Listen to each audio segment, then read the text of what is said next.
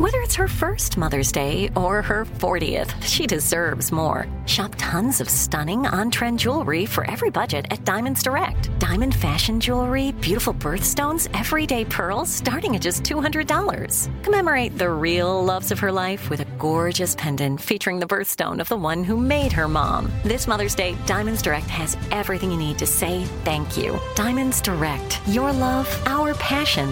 Online at diamondsdirect.com. You know you've got a comeback in you. When you take the next step, you're going to make it count. For your career, for your family, for your life. You can earn a degree you're proud of with Purdue Global. Purdue Global is backed by Purdue University, one of the nation's most respected and innovative public universities. This is your chance. This is your opportunity. This is your comeback. Purdue Global, Purdue's online university for working adults. Start your comeback today at purdueglobal.edu. When you buy Kroger brand products, you feel like you're winning. That's because they offer proven quality at lower than low prices. In fact, we guarantee that you and your family will love how Kroger brand products taste, or you get your money back. So next time you're shopping for the family, look for delicious Kroger brand products, because they'll make you all feel like you're winning. Shop now, in-store, or online. Kroger, fresh for everyone.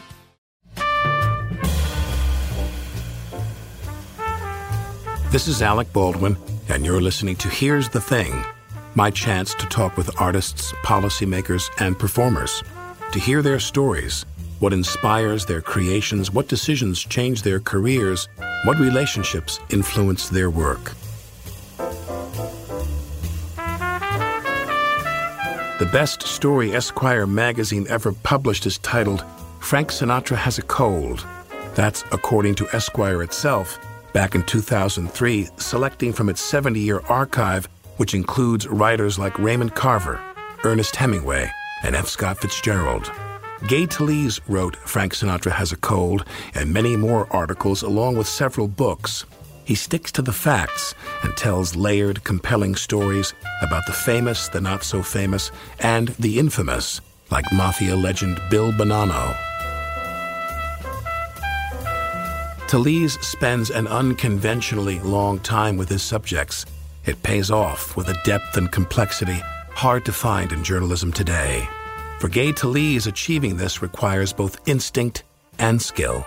I think to a degree, a kind of discipline can be taught about writing, how a sentence should be clear, and you could certainly have some tutoring with regard to that. But I think writing and writers are of a breed that are, in the case of nonfiction writers, driven by curiosity. In the case of fiction writers, playwrights, short story writers, essayists, then creativity is involved. I'm in the category of nonfiction, and my way of working is to indulge my curiosity. I'm propelled by the notion of how do other people get through the day and night, and what are they like and how are they different from me. I'm always measuring myself, whether I'm interviewing Frank Sinatra, Joe DiMaggio, or some pigeon feeder on Lexington Avenue. Joe Bonanno. Joe Bonanno. I have a variety of subjects. I'm not an expert in anything. My range is very far-reaching. Not always profound, but my curiosity is profound. It's far-reaching for sure. You started working at the Times in 1953. I was a copy boy. I was born near Atlantic City. My father was an Italian-born tailor, and my mother was a Brooklyn-born Italian who met this man, this tailor, and they settled there, and I was born in 1932. But I couldn't get into college because my grades were terrible. I was pretty good in high school journalism, but I wasn't good at anything else, including English. But my father was making suits for a man from Alabama, a doctor in our town, and he suggested I go to the University of Alabama, one place that welcomed me because of the doctor's influence with the dean of admission. And I had the best 4 years of my life in Alabama from 49 to 53. Not a good football team. What was it like to be there? What it was like? The kid from New Jersey in Alabama. It was like being another immigrant. My father was an immigrant, and I was an immigrant in a sense.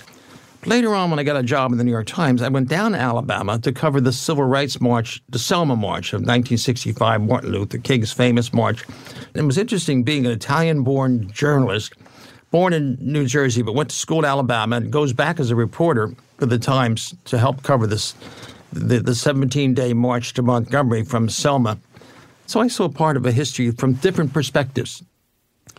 Now, you said that you are a nonfiction writer. That's true. And yet you were identified with a certain stripe of nonfiction, a contemporary nonfiction that people have called different names, new journalism and so forth. You, Woolf, Capote in some of his novel writing. Gideon. Yep. Well, how do you define that? How do you define the difference between what you do and what your predecessors do? What I do and what I always have been influenced by are fiction writers. As a boy, I didn't grow up in a home with a lot of books. You can imagine, as an immigrant family, a tailor, and my mother sold dresses. So I wasn't reared in the home of Virginia Woolf.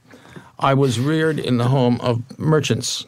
And it was a good training for a writer to be or a reporter to be, because if you're a store person, my family had a store. And from the earliest age, I was taught good manners. You must be courteous to the customer. Even though I didn't have a literary background, I did read some books. Not many, but some when I went to Alabama. I read Faulkner. I never heard of Faulkner until I went to Alabama. And I also started reading, when I came to be a copy boy, I started reading The New Yorker. And I read short stories by Irwin Shaw, John Cheever, St. Clair McKelway was a nonfiction writer, A.J. Liebman was a nonfiction writer, and Joe Mitchell was a nonfiction writer. And I read all these high-level writers, particularly drawn to the fiction of John O'Hara and Irwin Shaw, who's not known now, but he's a beautiful writer, and he wrote great short stories. The 80-Yard Run, about a college football player who's in love with a young, beautiful blonde, and it tells the story, Irwin Shaw does. He didn't quite make it in the prose. He didn't make it. But he came to New York with his wife, who got to be a fashion editor at one of the better magazines, and more successful the older she got.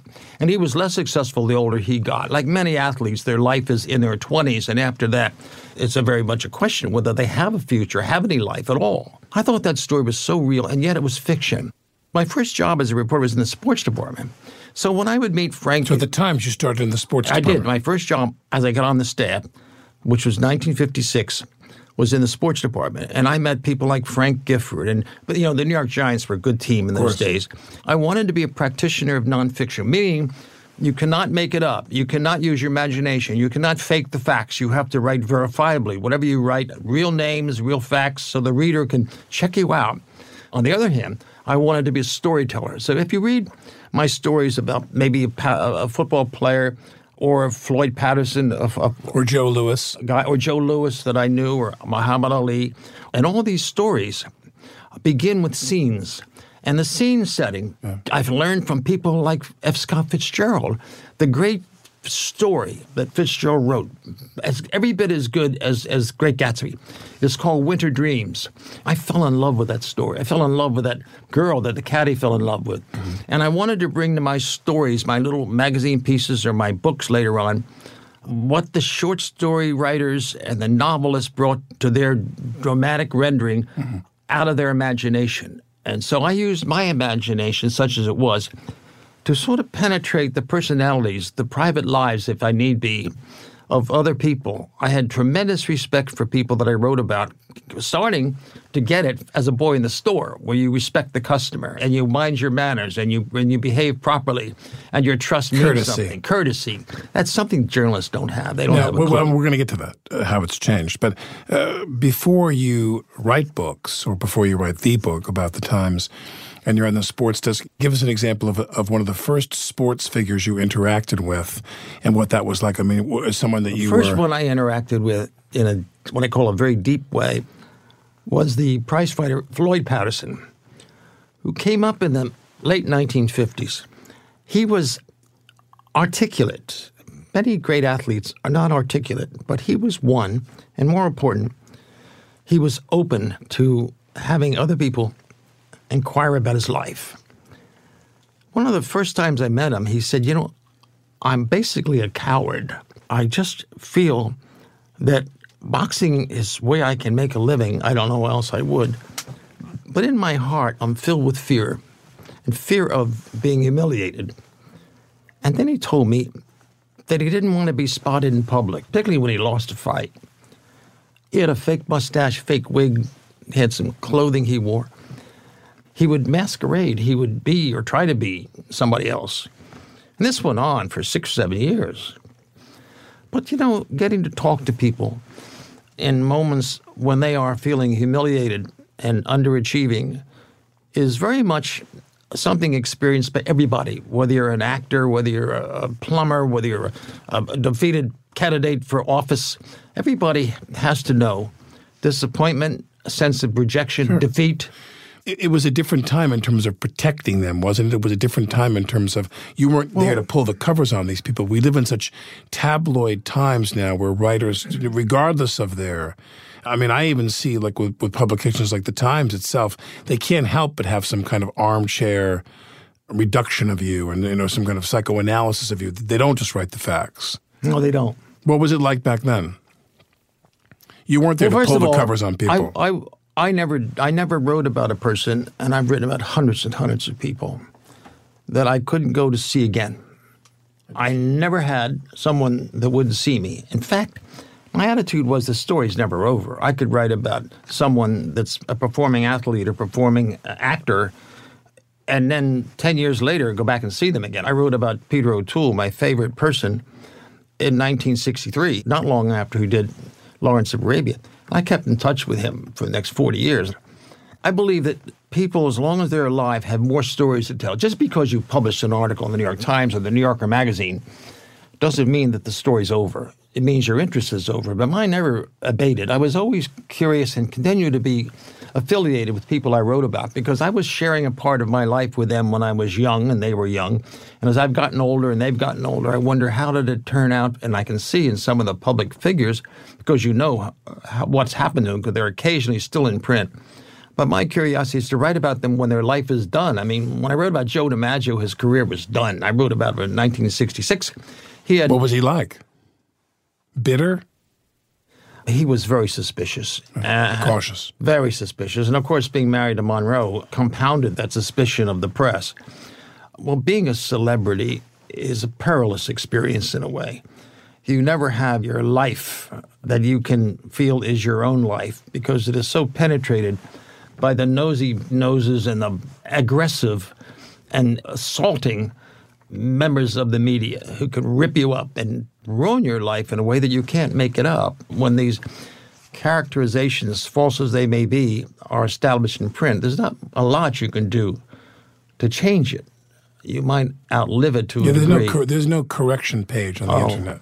The correction the next day on page 3 in a little paragraph at the bottom of the page is not going to amend things. It's not going to make up for the disturbance of your own character. Now, were you still writing for – you wrote Sinatra after you left the Times. Yes, I This is when you were doing a lot of essays for Esquire. Well, that's right. I left the Times in 1965 after the Selma March that I told you about. And you wrote Kingdom and the Power when? 3 years later. After you left. Yeah, well, when I was on the Times, I saw these guys who worked for the paper as stories. I thought sometimes they were much more interesting than the stories they were writing about the outside.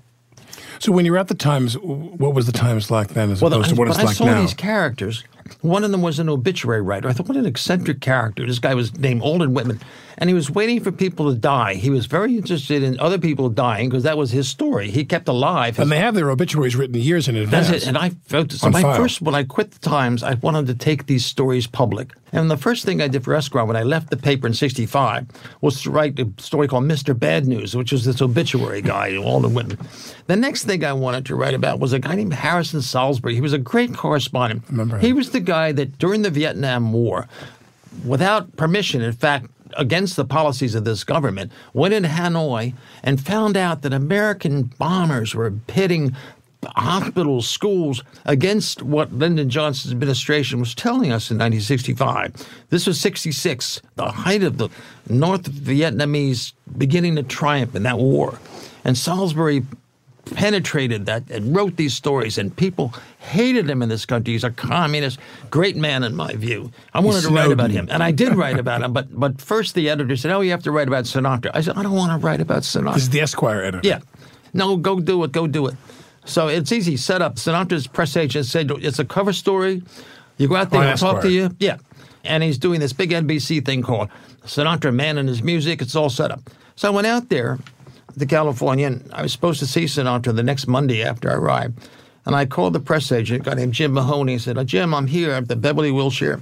When are we going to see Mr. Sinatra? He said, I'm sorry. He's got a cold. Oh, well, okay, maybe a few days. Yeah, I'll check maybe. But by the way, he said, Frank is feeling pretty bad because that damn Cronkite on CBS, we understand he's doing something about Frank's alleged connection to mafia people. I said, I'm not doing that. Well, anyway, Sinatra's lawyer would like to see you and maybe come to an agreement that maybe you could submit the piece before we pump. I said, Jim, I can't do that. You can't. I couldn't do it on the Times. I can't do it on Esquire. I can't do it anywhere. Sinatra's cold was a problem, but the real problem was they wanted to take the piece and do what they wanted. So I hung out there for 6 weeks. I never talked to him. You hung out there for six weeks? But what I was doing was talking to little people that worked with Sinatra. It might have been the woman who took care of his toupee, his former valet, his haberdasher on Rodeo Drive, a guy named Dick Carroll. Dick Carroll. He wasn't the guy that did that become Carroll and Company? That's right. That's right. I used to buy clothes at Carroll. Beautiful anyway, I knew all these people, and they gave me wonderful stories. And finally, the press agency, are you still here? What are you doing? Frank is feeling You wore them down. Maybe so, but it's a much better piece. So Frank Sinatra Has a Cold was done by talking to these people. But the reason I was so comfortable talking to minor characters is because I liked the secondary characters, and I get to know them as the ordinary people. You're back in the tailor shop. And exactly. The tailor shop was a great training ground. Chit-chat in the tailor shop. Chit-chat in the tailor. You're fitting people for a suit. And, I felt comfortable with ordinary people. My parents are ordinary people. Of course. So that worked out. And you get the story even though you don't get Sinatra. That's right. But you met him. You ran into him. I saw him. Where? Well, I saw him at a few places. I saw him in a bar, and he got in a confrontation with some guy named Harlan Ellison who was a shooting pool. Sinatra was just being a little bit irritated, and he was lonely. He was 50 years old. He had been dating Mia Farrow then, and she wasn't around. And he had this cold, and he was feeling lousy. And so I just caught that moment. I described it. Later on, I saw Sinatra at a prize fight. Actually, Muhammad Ali was fighting my friend Patterson. And I called Patterson. I got tickets to the fight because I knew Sinatra was going to be there. And, of course, he was there. But Sinatra later on was with Dean Martin and Joey Bishop and a few others went to the gambling in the casino. I watched them gamble. Later on, they went to a show, and I just wrote a scene. In other words, I was observing Sinatra. I wasn't talking to him, but I was watching him. And he had such an aura of glamour and drama about him. He might have a bad mood and get in a fight with somebody, or he might be in a good mood and he's giving people free drinks. Very mercurial. A real magical man. And so you didn't... But a man haunted. Didn't you feel that some of these people you meet back then at the apex of this business, they're haunted? At the root of it was different being famous back then. But if you're extraordinarily talented, that goes for now as in the era of Frank Sinatra's fame or before, you're living up to expectations that cannot be long met. If you are a great performer, it could be a musician, it could be an opera singer, it could be Renata Tebaldi, it could be Frank Sinatra. When you are at the height of your game and you have to continue to perform in that high level, that supreme level, you're under constant pressure. Stress. And the stress of the critics who are not in love with your success anymore. They're tired of your success. They want to contribute to your destruction. Very interesting that you said they're tired of your success. They're tired of your success. And they're motivated by being destructive because they want to be affecting your life. And the only way they can do it is to target you, to sink your floating vessel. And when you're at the top of your game, you not only gain a lot more fans, but you gain a lot more enemies. I mean, to go on and on and on. So few can survive for so long when you're at the top. Gay Talese never met Sinatra, but after the singer died in 1998, he says he met Tina Sinatra, his daughter, and she told him she liked his article. Talese asked if her father had ever read it. He probably did, she said, but he'd never admit it. I'm Alec Baldwin, and you're listening to Here's the Thing. Take a listen to our archive. More in-depth conversations with artists, policymakers, and performers like Debbie Reynolds. We discovered we have something in common. I'm Aries. I'm born April Fool's Day. I just had my birthday. I just had my birthday. Aries is very stubborn, but very really good person. I mean, I don't think that there's a bad bone in the body other than our temper. You're known for your temper. No, that's not true. But it's not true, a right? That's just all a lie. It's just that That's the press making up things,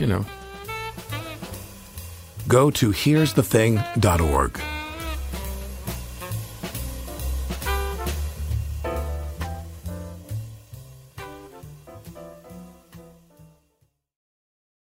This is it. Your moment. This is your time to make your comeback with Purdue Global.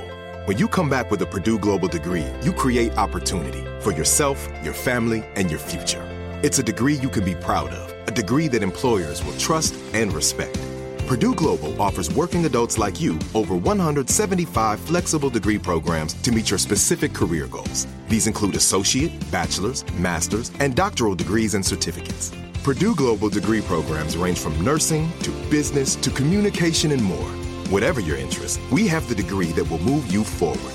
You have the knowledge, you have the experience. Now it's time to get credit for the work you've done and earn the recognition you deserve with Purdue Global, Purdue's online university for working adults.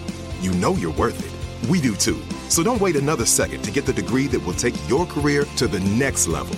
Start your comeback today at purdueglobal.edu. Live Nation presents Concert Week. Now through May 14th, get $25 tickets to over 5,000 shows. That's up to 75% off a summer full of your favorite artists like 21 Savage, Alanis Morissette, Cage the Elephant, Celeste Barber, Dierks Bentley, Fade, Hootie and the Blowfish, Janet Jackson, Kidz Bop Kids, Meghan Trainor, Peso Pluma, Sarah McLachlan. Get tickets to more than 5,000 summer shows for just $25. Until now through May 14th. Visit LiveNation.com/Concert Week to learn more and plan your summer with Sean Paul, Sum 41, 30 Seconds to Mars, and Two Door Cinema Club. Okay. I love Walker Hayes. He's amazing. He's so fun, such a great entertainer. And that's why I'm so excited that JCPenney and country music singer-songwriter Walker Hayes are partnering together on a new limited time men's collection for the everyday guy. The Walker Hayes for JCPenney collection is an upbeat playlist of instant classics with laid-back appeal and down-home vibes. As a dad of 7 kids, he knows exactly what fathers want and need when it comes to their style. This collection reflects his casually cool styles with outdoor-inspired details and versatile colors. Perfect for the guy living the t-shirt life or someone wanting some fresh options that feel just as good. It's easy to wear, affordable styles that celebrate the ultimate family man, along with the quality, durability, and sensibility dads appreciate. Available online Saturday, May 4th at jcp.com and in-store Thursday, May 16th, just in time for Father's Day. Limited time only. JCPenney, make it count.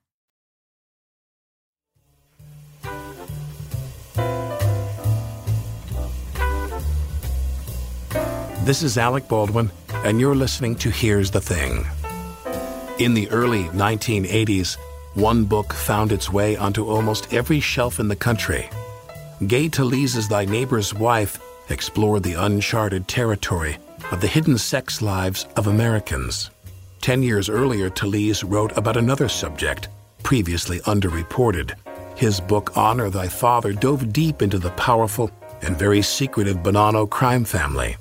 Talese got the famously press-averse Bill Bonanno to speak with such honesty and introspection that Time magazine labeled Talese the golden retriever of personalized journalism. His first conversation with Bill was years in the making. Well, I met him in my final year at the New York Times, but I told you it was 1965. One of the last stories, in addition to the Selma story, was the cover of the indictment of the Bonanno father and son in federal court in Lower Manhattan. And I met him briefly through his lawyer. Bill Bonanno was my age. I knew his father was born in Sicily. My father was... Joe Bonanno was the Joe father. Bonanno was born in Sicily. My father was born in Calabria, close to Sicilians.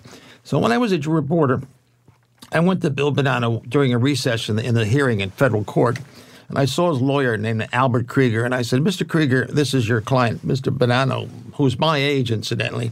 Someday I'd like to write about him. And Krieger said, no comment, no comment. I said, I'm not looking for a comment, I'm looking for a story. He said, but someday, it doesn't mean this year, next year, sometime, because sometime this guy is going to die, your client, Mr. Bill Bonanno. And Bill Bonanno's looking at me, saying nothing, half smiling. And I said, somebody's going to die. I hope it's not with a bullet. But if he dies, his obituary is going to come from information of the Justice Department. The cops are going to write the story.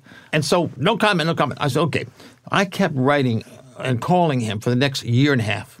1967, Mr. Bonanno, his lawyer, Albert Krieger, the younger Bonanno, Mr. Bonanno will have dinner with you as long as it's off the record. It's absolutely off the record. He took me to some Johnny Johnson was a steakhouse near the UN, run by mafia guys. So the lawyer Krieger and Bill Bonanno and I, three of us, had dinner, had a steak, had a drink.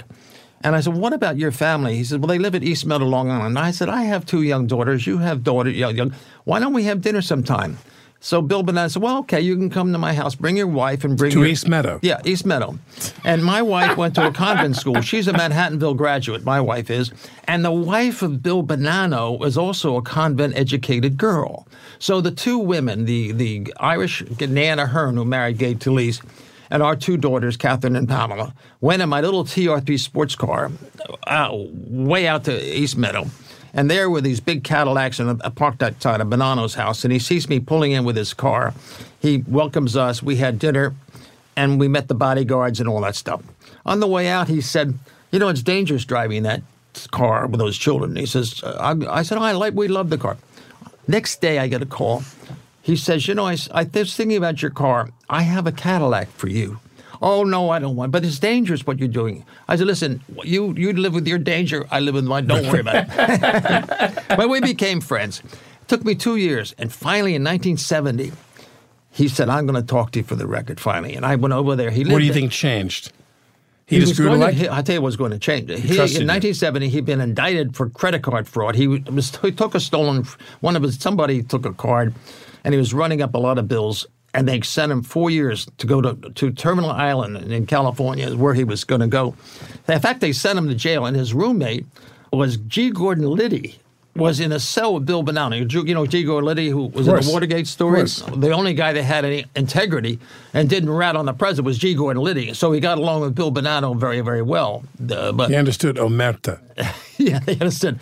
So I became friendly with Bonanno. He then was temporarily living outside of San Francisco, place near San Jose, called California.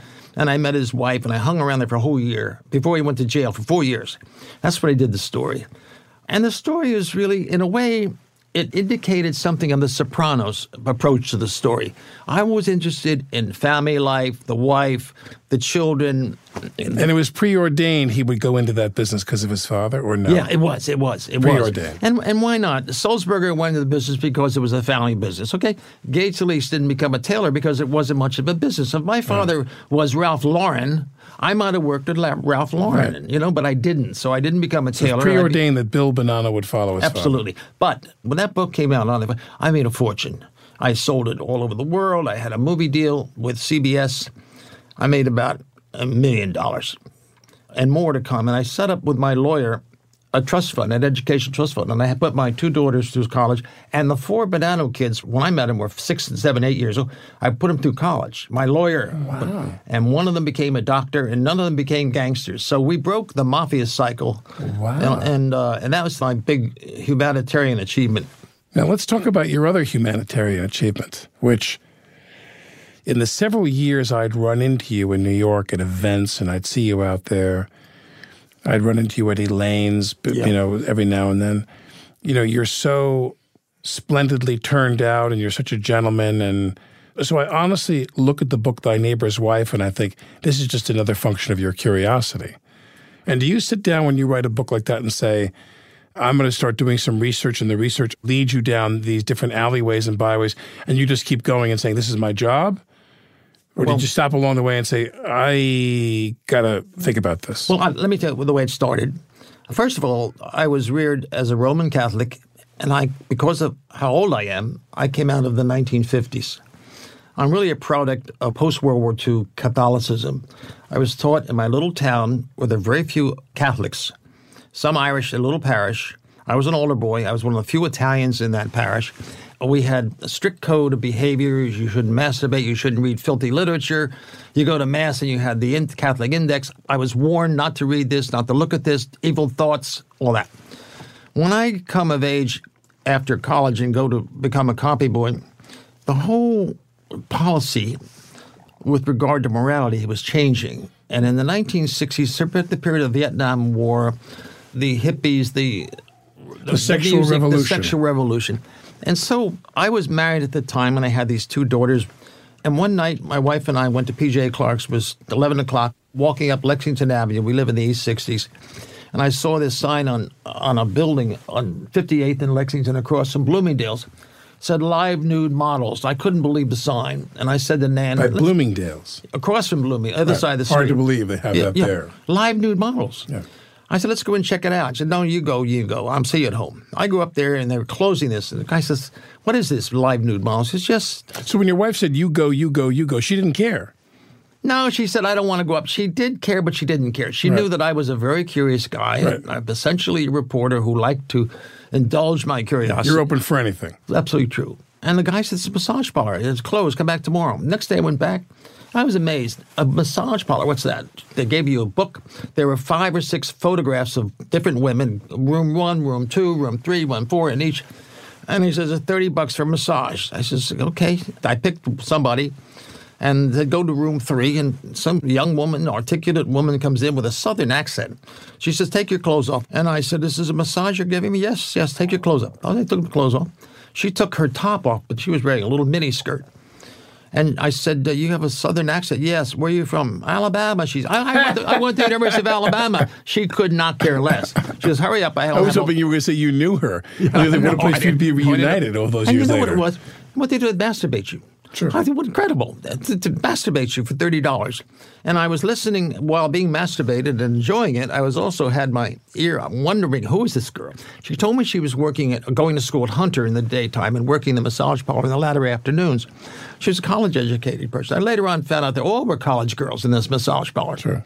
I was amazed. The college girls... I shot a movie in a bar in New Orleans, and all the strippers in the bar, we rented a bar, and they hired these women that were real strippers. And I talked to this one girl, they say cut, and she put the bathrobe on, and she'd sit down and smoke a cigarette. I said, what do you do? She said, I'm going to Tulane. And they were all college Incredible, yeah. College kids. And that was true. So I thought to myself, while enjoying the process and being massaged to orgasm, no doubt, I'm participating fully. At the second time, my second head is... There's a story here. Who is this girl? Who are these women? This is 1973, 74, 75. So different from the altar boy or the young journalist that I was in 1954, 55. People my age, I was then in my 30s, are coming to places like this and coming to this place indeed. And the young women are not the downtrodden hooker, the little African-American drug addict. Junkie, yeah. Junkie, 42nd Street. They're educated people, and they're educated in a way that is not so prohibitive, that is not so restrictive, that is not so Catholic guilt mentality, you can't do this, you can't do that. But you don't think that they were doing this or do you believe they were doing this as a form of sexual self-expression, or were they people who were, they wanted money? They were making money, they were paying their way through college. They were being exploited. But the point was, they weren't being exploited. They were exploiting the men like me, but I was both typical of the male clientele. At the same time, as I said, I'm a bit of a split personality. I'm so curious. I'm never without having a sense of what I'm doing, who I'm doing it with. I'm never fully engaged. You're doing it and you're watching yourself do it at the same time. I'm a voyeur. Right. I am truly a voyeur. Right. So from the massage parlor near Bloomingdale's, where does it go from there? I go to other massage parlors, and I go to a person who runs a massage parlor. Can I manage one? So I managed a massage parlor for 6 months. Does anybody in your life know you're doing this? I told my wife, of course. In fact, my wife was working at Random House. She's still an editor. And of course, I know your wife. They had a Random House. So when you tell a Random House editor who's your wife, she was on I'm going to go run a massage, not go to a massage parlor, or even if I got some kind of a Jones for a while where I'm going to go, I'm going to go run one. What did she say? You told her it was for a book. But don't forget, she had mafia gangsters in her house before. Of course. And we had bodyguards.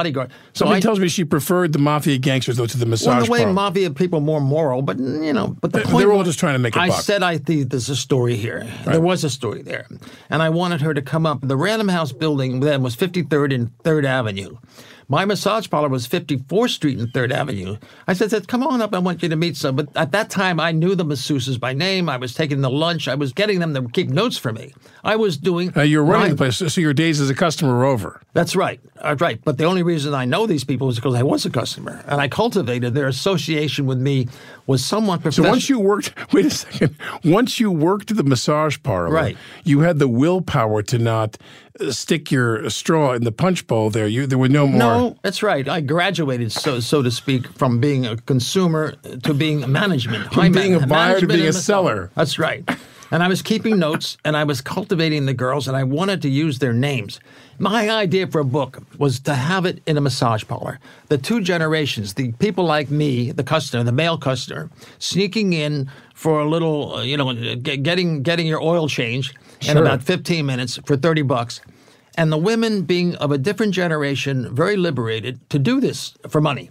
And not feel guilty. They weren't the victim. Does it end with the massage parlor phase? The book goes on to what else? But here's what happened. I finally got the characters that would give me their name. And then I invited my masseuse and her boyfriend home to dinner. With? My wife. And what happened was the boyfriend hit on my wife, who was cooking dinners, crazy. And the masseuse got mad. And my wife said, this is the end of it. I don't want to be associated with your research. But I lost the masseuse for my story. She got very angry. So then I went to California, and I heard about this place called Sandstone. It's a club of nudists. It's a beautiful mansion on the top of this canyon. And I was amazed, and I made my whole story there. I became a nudist. This guy that wears three-piece suits, son of a tailor, becomes a nudist. How long were you there? I was there 6 months. 6 months. And I would come back and forth, meet my wife. Sometimes we'd meet in Chicago halfway. And she completely knew what you were doing. Yeah, I didn't lie about it. Right, and she wasn't happy, but she understood this is the journey you're on. The marriage survived. When I was getting publicity, one time an article in New York Magazine, An Evening in the Nude with Gay Talese and all that, devastating piece. And my devastating piece about you? Yeah, right. This crazy sex pervert. I was a pervert, really, for a period, maybe 2 or 3 years. But I went through it, and I got a book out of it. One of the sad things about it, I took the book seriously, and it is a serious book, but I became known by that book primarily. And you think it overshadowed your other books? Oh, clearly. Right. Yeah. Did that upset you?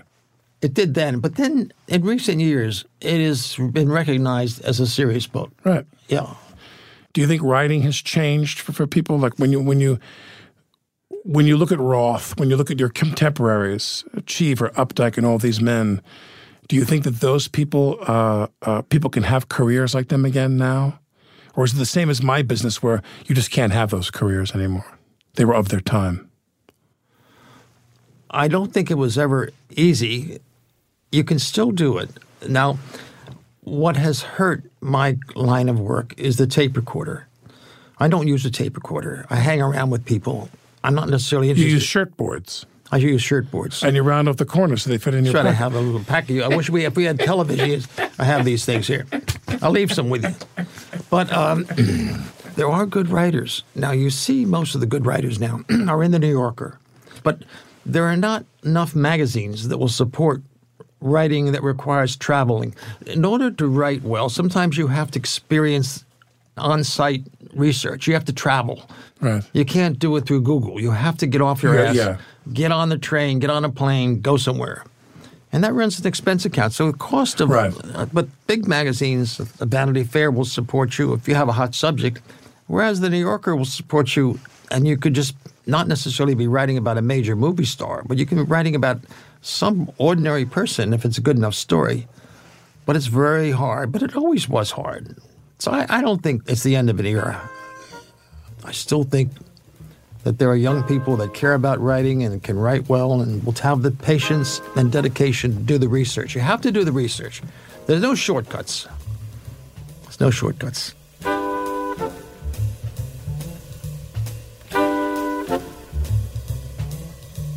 You can read Gay Talese's story about retracing his steps across the Edmund Pettus Bridge in Selma 50 years after the march, along with his original account from 1965 at the New York Times website. I'm Alec Baldwin, and you're listening to Here's the Thing.